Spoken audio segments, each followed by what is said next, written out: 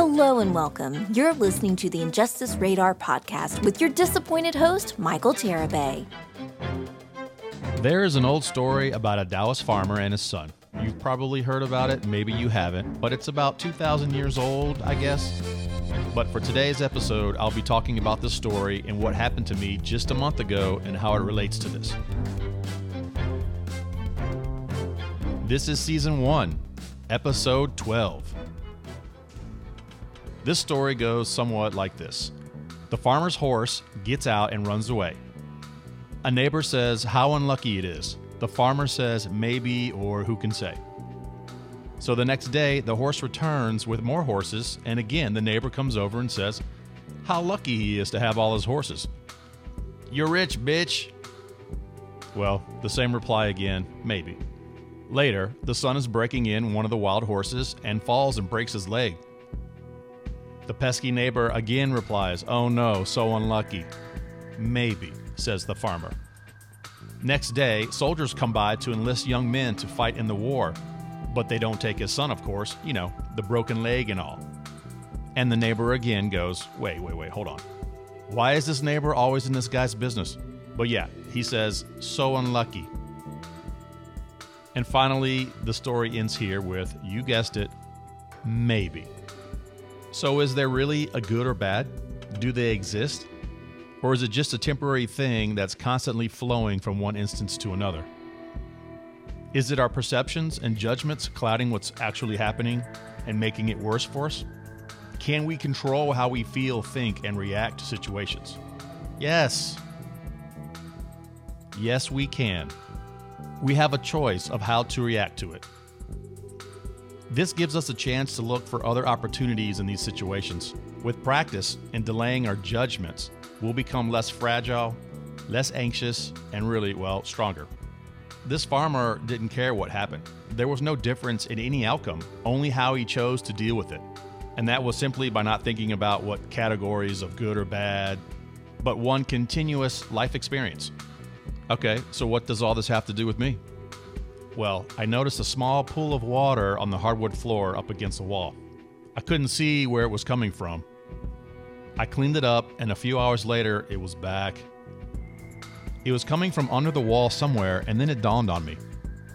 It's the AC overflow pan. I turned off the AC immediately, and I thought, great. This is just what I need right now, money I don't have during a pandemic.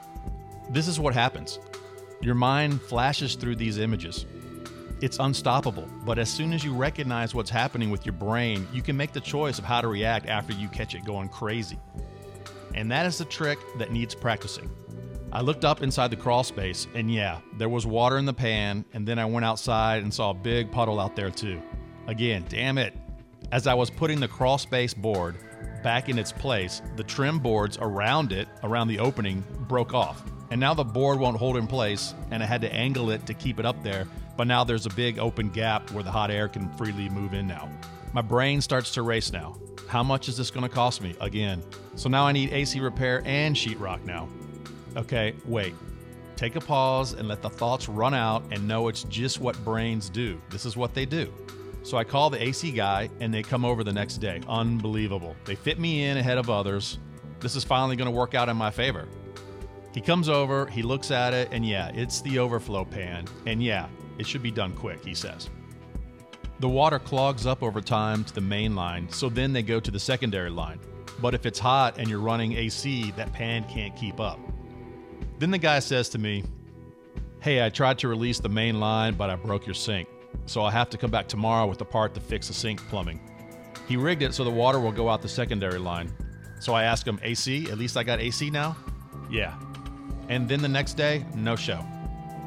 I call and they say, oh, we got you scheduled for next week. Next week! My brain's racing again. I take a second, I calm down, and I'm able to think clearly now. No, you told me today. I need you to come tomorrow then and fix this. So I get a small win for me. The next day he comes and the part doesn't fit. They have to get a plumber to fix this now. And now the plumber doesn't show up later that day like he said. So the following day the plumber shows up, and the sink is from the 80s, he said. The only way to fix it is to install an all-new updated plumbing. Yeah, that's great news, right? Oh wait, I'm supposed to say maybe here. The plumbers knock it out fast. The sink looks great. I have AC connected wrong, but it's working. And the open area in the crawl space is still gaping. I mentioned to him that they weakened those trim boards from the last time they fixed something, and now they're falling apart. So as you probably guessed it, another day goes by after the plumbers. More terrible communication about coming the following day to fix the mainline connection and have the AC back to normal. But keep in mind, I'm not a plumber here. I don't know what's all involved with this. So 2 days later, the AC guy comes back and fixes everything and says, the sheetrock guy will call me. What do you think happens? Nothing. It's this pattern of relief and disappointment over and over again. So fast forward, a holiday is coming up. But after the weekend, finally, everything is done. Now, because there was water on the floor, I got new sink plumbing for free, all the sheetrock and paint and trim boards updated to hold the crawl space board for free, and I originally got a discount because of the pandemic. But if my first initial reactions would have had the best of me, what would all those frustrations and worry have gotten me anyway? It wouldn't have changed anything at all. Yeah, it was inconvenient. Yes, it took a week for a simple repair, but come on. I should know how life is by now and expect this. We all should. Why would I think anything different would happen? But with my practiced ability of taking a second to recognize what my crazy mind is trying to do to me in that moment of perceived bad news, my rational and logical mind will kick in and restore calm again. One more time. Is there good or bad? I'll leave it there.